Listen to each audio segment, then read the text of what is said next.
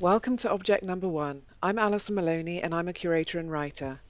In this series, supported by the Centre for Fashion Curation at UAL, I speak with curators about the first object that audiences encounter when they enter the exhibition. Like the opening sentence of a book, the first object sets the scene for the narrative to unfold. Through these conversations, we unpack the exhibition making process, the agency that objects hold, and how curators unlock this. We look back at seminal shows and those that have just opened. I'm speaking with Amy de la Haye. Amy is a dress curator and writer and was formerly fashion curator at the V&A, where she staged the seminal 1994 Streetsyle exhibition. She is a professor and joint director of the Research Centre for Fashion Curation at the London College of Fashion, where Amy's current project involves working with Simon Costin and the Museum of British Folklore on folk costume and folk art. In this podcast, we discuss the exhibition Ravishing, The Rose in Fashion, which was held at the museum at FIT in New York between August the 6th and November the 28th, 2021. It's great to be speaking with you, Amy. Thank you. I'm delighted to contribute to another of your inspired projects. Oh, thank you. Can you tell us about the show and the symbolism of the rose? Certainly. Well, roses are a fashion mainstay, but since about 2010, they've been harnessed by an unprecedentedly politicised fashion industry whose creatives have variously explored the rose's paradoxical beauty. We've got the exquisite fragility and fragrance of the flower combined with the savage thorns. I mean, technically they're prickles, but we've always called them thorns. And it's a conjunction of opposites, which creatives have always found completely compelling. And so throughout history, not just fashion designers, but all sorts of designers, artists, and writers have variously drawn allusions to love, beauty, sex, sexuality, sin, gendered identities, rites of passage, transgression, degradation, and death. So the rose is entwined with all sorts of stories. In recent years, it's really been harnessed by the fashion industry to raise awareness to all sorts of critical issues, including racism, sexism, body, skin, and age diversity, mental health issues, to genital mutilation, also the environment and sustainability. And there's all sorts of parallels between roses and fashion. For a start, both industries started in about the late 19th century. Both industries harnessed a clientele by whetting their desires with, completely an ever changing array of form and colour, texture. Roses, like fashion, are a luxury. They're both worn, they're both ephemeral. They can incite obsession and passion, unlike many other things. They're both shown on the catwalk, garden shows. And also, they're entwined with all sorts of stories about trade, migration, colonialism, consumerism, to name a few. So I had a project that was redolent with meaning and really ripe for exploration. But one of the things that really ignited it was I'd found a quote in the V&A archive, literally in the 1990s, and I'd held onto it. It was a handwritten note. Charles James wrote in his own hand, "Fashion is a little like radium, or like essence of roses, which, if undiluted, would asphyxiate." And I just thought it's the most incredible statement entwining the two.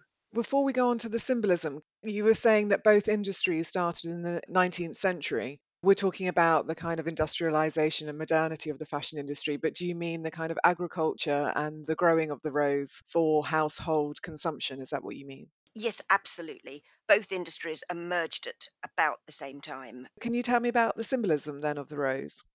I think the rose, perhaps more than any other flower, is steeped in symbolism, maybe more than any other thing in the world.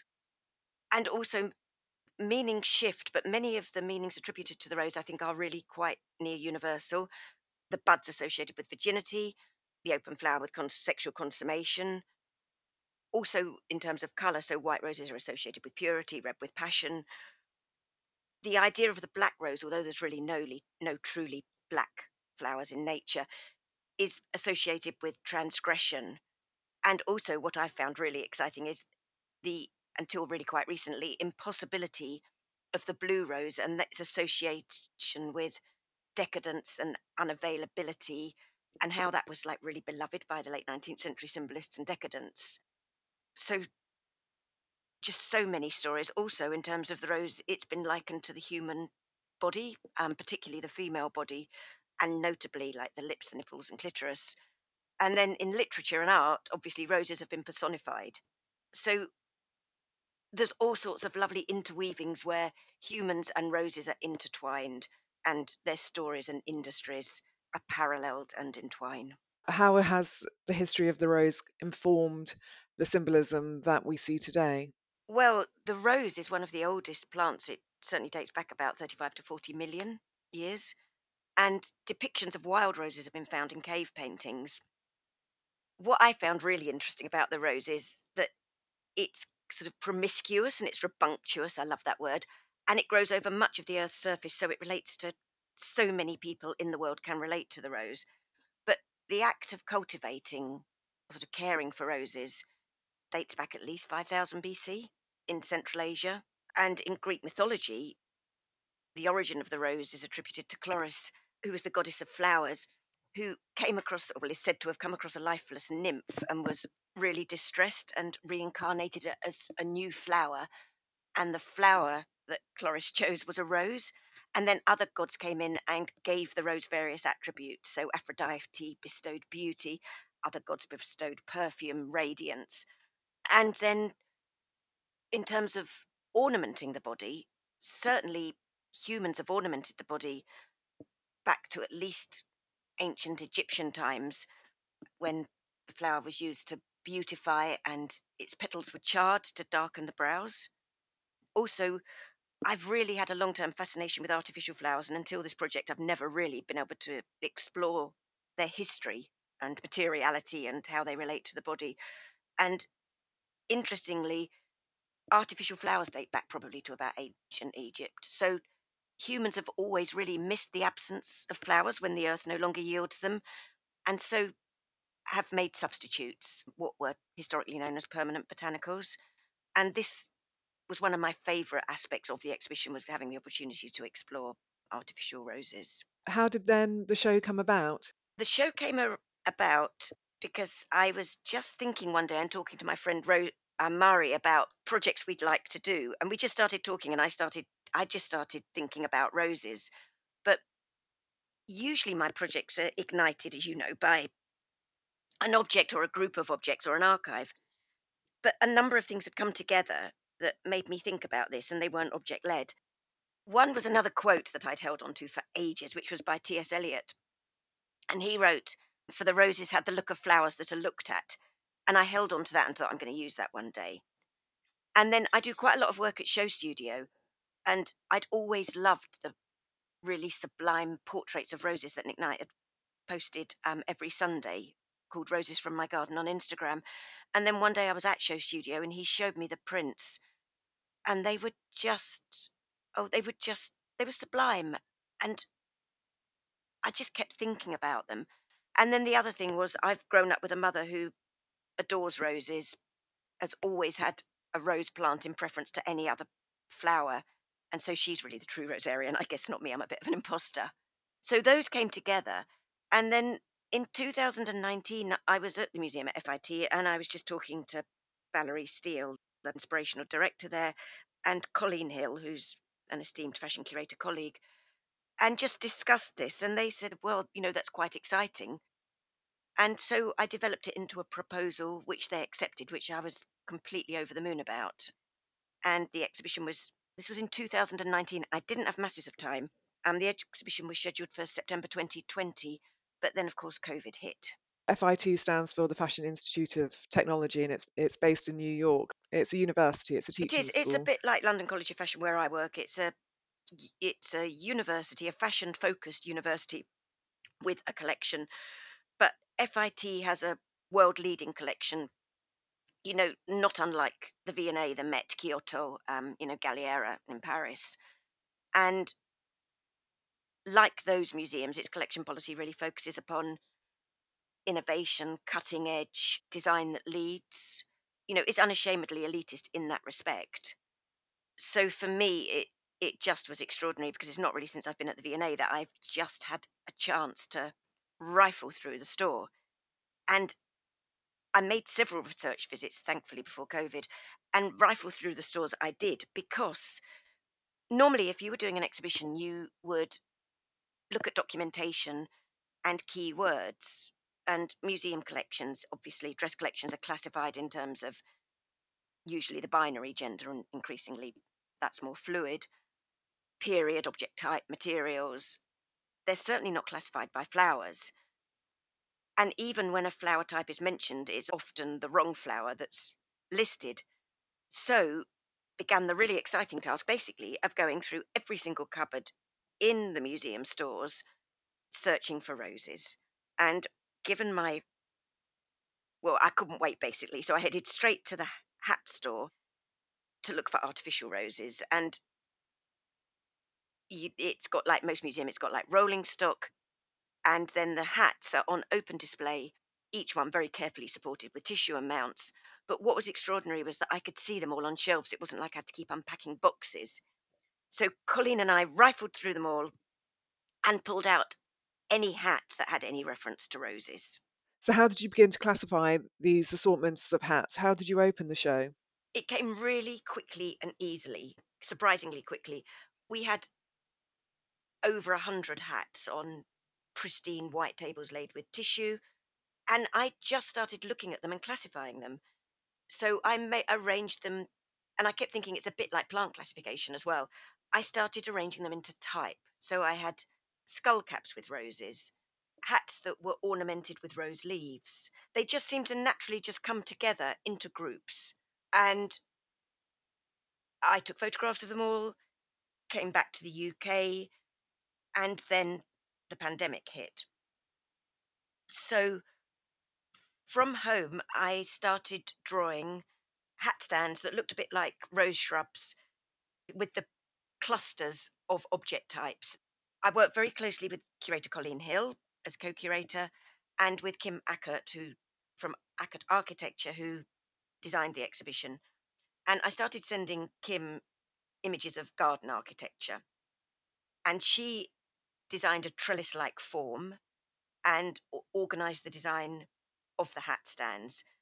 My exhibition was in the two major galleries downstairs at FIT, and normally you walk down a staircase, open the doors into this magical environment. But I felt really strongly I wanted the encounter to start at the top of the stairs. And so I made a special plea from the outset that could the walls be painted with a design of really, an almost sort of surreal like design of thick, thorny, fairy tale like rose branches with enormous thorns on to set the mood. So it was a bit like an Alice in Wonderland experience. So visitors went down the stairwell of thorny roses and into the gallery. And the first thing they saw was a pergola like structure based on garden architecture. And within the structure were all these hat stands that looked like shrubs, flowering with the most extraordinary array of rosy hats. And so, the first object, in a way, was an installation. It was a composite installation. Their first experience was a mass of roses, not unlike entering a rose garden. So, how many hats were there on display, and what time frame did they cover? There must have been about 70 hats, and they spanned from about the 1830s to Stephen Jones' a miniature top hat, which was not unlike the style of a late 19th century, with a gorgeous pink artificial silk rose on it, which made reference to the wonderful film My Fair Lady, which was all about a flower seller. And so, in relation to the Rose Garden Vista installation that people encountered, what's the connection, and is there a connection between the Rose Garden and fashion? There's all sorts of links between the rose garden and fashion, but what really captured my imagination was that in the late 19th century, there were parties held at dusk, which is when the rose is most fragrant and the flower most fulsome. And so, if you can imagine people, predominantly females, going to a rose themed garden party at dusk, dressed in rosy fashions, maybe wearing rosy perfume, because of course perfume is also worn. There was a big vogue for fans that were made from real roses, sometimes as many as about 19. So can you imagine the size of that? maybe more modest fans that were decorated with roses. Some of them had in the handle a little vial of perfume that might be roses. And so people mingling at dusk amidst roses, amidst the scent of natural roses, wearing rosy fashions. And that really captured my imagination, so much so that I requested that the walls be painted a dull violet colour to represent dusk, the time that roses are most fragrant and fulsome. And was it possible to have scent within the exhibition? I would have loved to have had scent within the exhibition. We did discuss it. It's complex because of health and safety purposes, but we did discuss having kiosks, booths. But with COVID, basically the exhibition was reduced to its bare bones insofar as all of the loans that we'd requested we could no longer have. And the exhibition was about 99% drawn from the museum's collection, thankfully, the most amazing collection. But it did mean that our ambitions were greatly scaled down. COVID also had a huge impact upon the placement of objects and the object route because, I mean, I was actually really lucky because so many people had their projects cancelled at the onset of COVID, and mine wasn't cancelled. And if anything, when it opened post COVID in August, if anything, I think the exhibition had more impact because it was joyful. It was at a time when the roses were flowering, but it was just at the time that people were allowed to go out, start going to exhibitions. So we had to ensure that people didn't cluster, that the galleries weren't crowded. So the texts, I could only write text for a few objects, but people could go online because there was obviously a label for every object. And as curators, we all know how hard it is to adhere to the usual format of about 150 words for a text panel and about 50 words for a label. But I had to write even less because we didn't want people standing still for too long and standing close together. There was a text panel and it is quite short. Can you read it for us, please? Yes, with pleasure. The Rose Garden of Hats. Won't you come into my garden? I would like my roses to see you. Attributed to Richard Barnsley Sheridan, 1751 to 1816, poet and playwright, late 18th century. The museum at FIT has a magnificent collection of hats, many of which are exhibited here for the first time.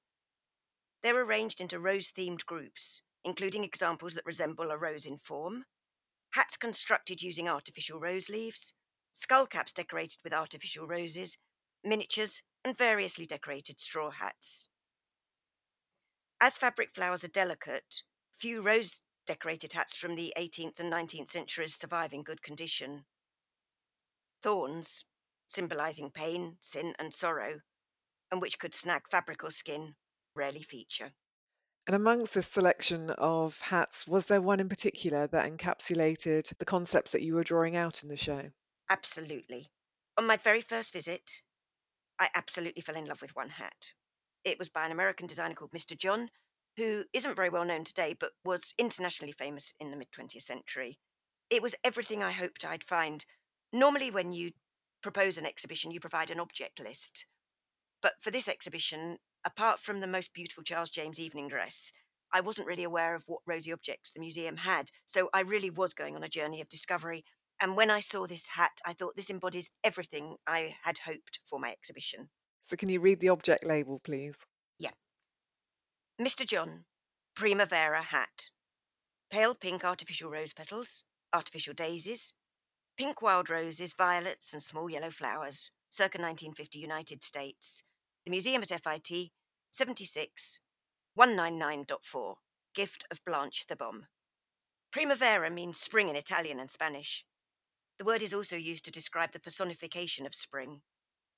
This rose-like hat is strewn with pink cotton and velour rose petals and decorated with artificial wild roses and other spring flowers. So what was it about this hat that captivated you? It was exquisitely beautiful, but it was also incredibly simple. In many ways, it was exquisite simplicity. Many of the hats I'd been looking at were made using the most exquisite silk satin, which was sheeny, lovely, lush silk velvet, lacquered straw. This hat is made using really matte materials. It's starched cotton that's was very matte, very pale, and also it was roses on roses. The hat took the form of a rose flower, and on top of the flower were various spring flowers, including tiny wild pink roses. So it was roses on roses. And was this in keeping with the work of Mr. John? Can you tell us a little bit about him? Actually, no, I don't think the hat was terribly typical for him. He was known for very witty hats, for very glamorous hats. In the mid 20th century, he had a huge international business employing about 200 skilled workers. His clients included Greta Garbo, Marlene Dietrich, Marilyn Monroe, also the Duchess of Windsor, who was famous for wearing surreal designs by Schiaparelli, whose hats were also included in the Rose Garden of Hats. And if the label could have been longer, I would have loved to have talked about Mr. John. I'd also have liked to have talked about Blanche Thebom, who had gifted it to the museum because she was a really famous mezzo soprano. She was also famed for her beauty, but notably her exquisite hair. She had thick, dark hair, wavy hair that reached down to her feet and beyond. And if I'd tried to be at my most poetic, I might have likened her hair maybe to branches with the flower on top of her head. But also, even on just thinking about it on a practical level, with that much hair, you're quite restricted in terms of the sort of hat you can wear. So this hat simply sat on the top of her head. So there was all sorts of extra material I would have liked to include. I'd have also liked to make reference to Salvador's famous painting called Woman with a Head of Roses. But as it was, it had to be terribly simple and short because of COVID.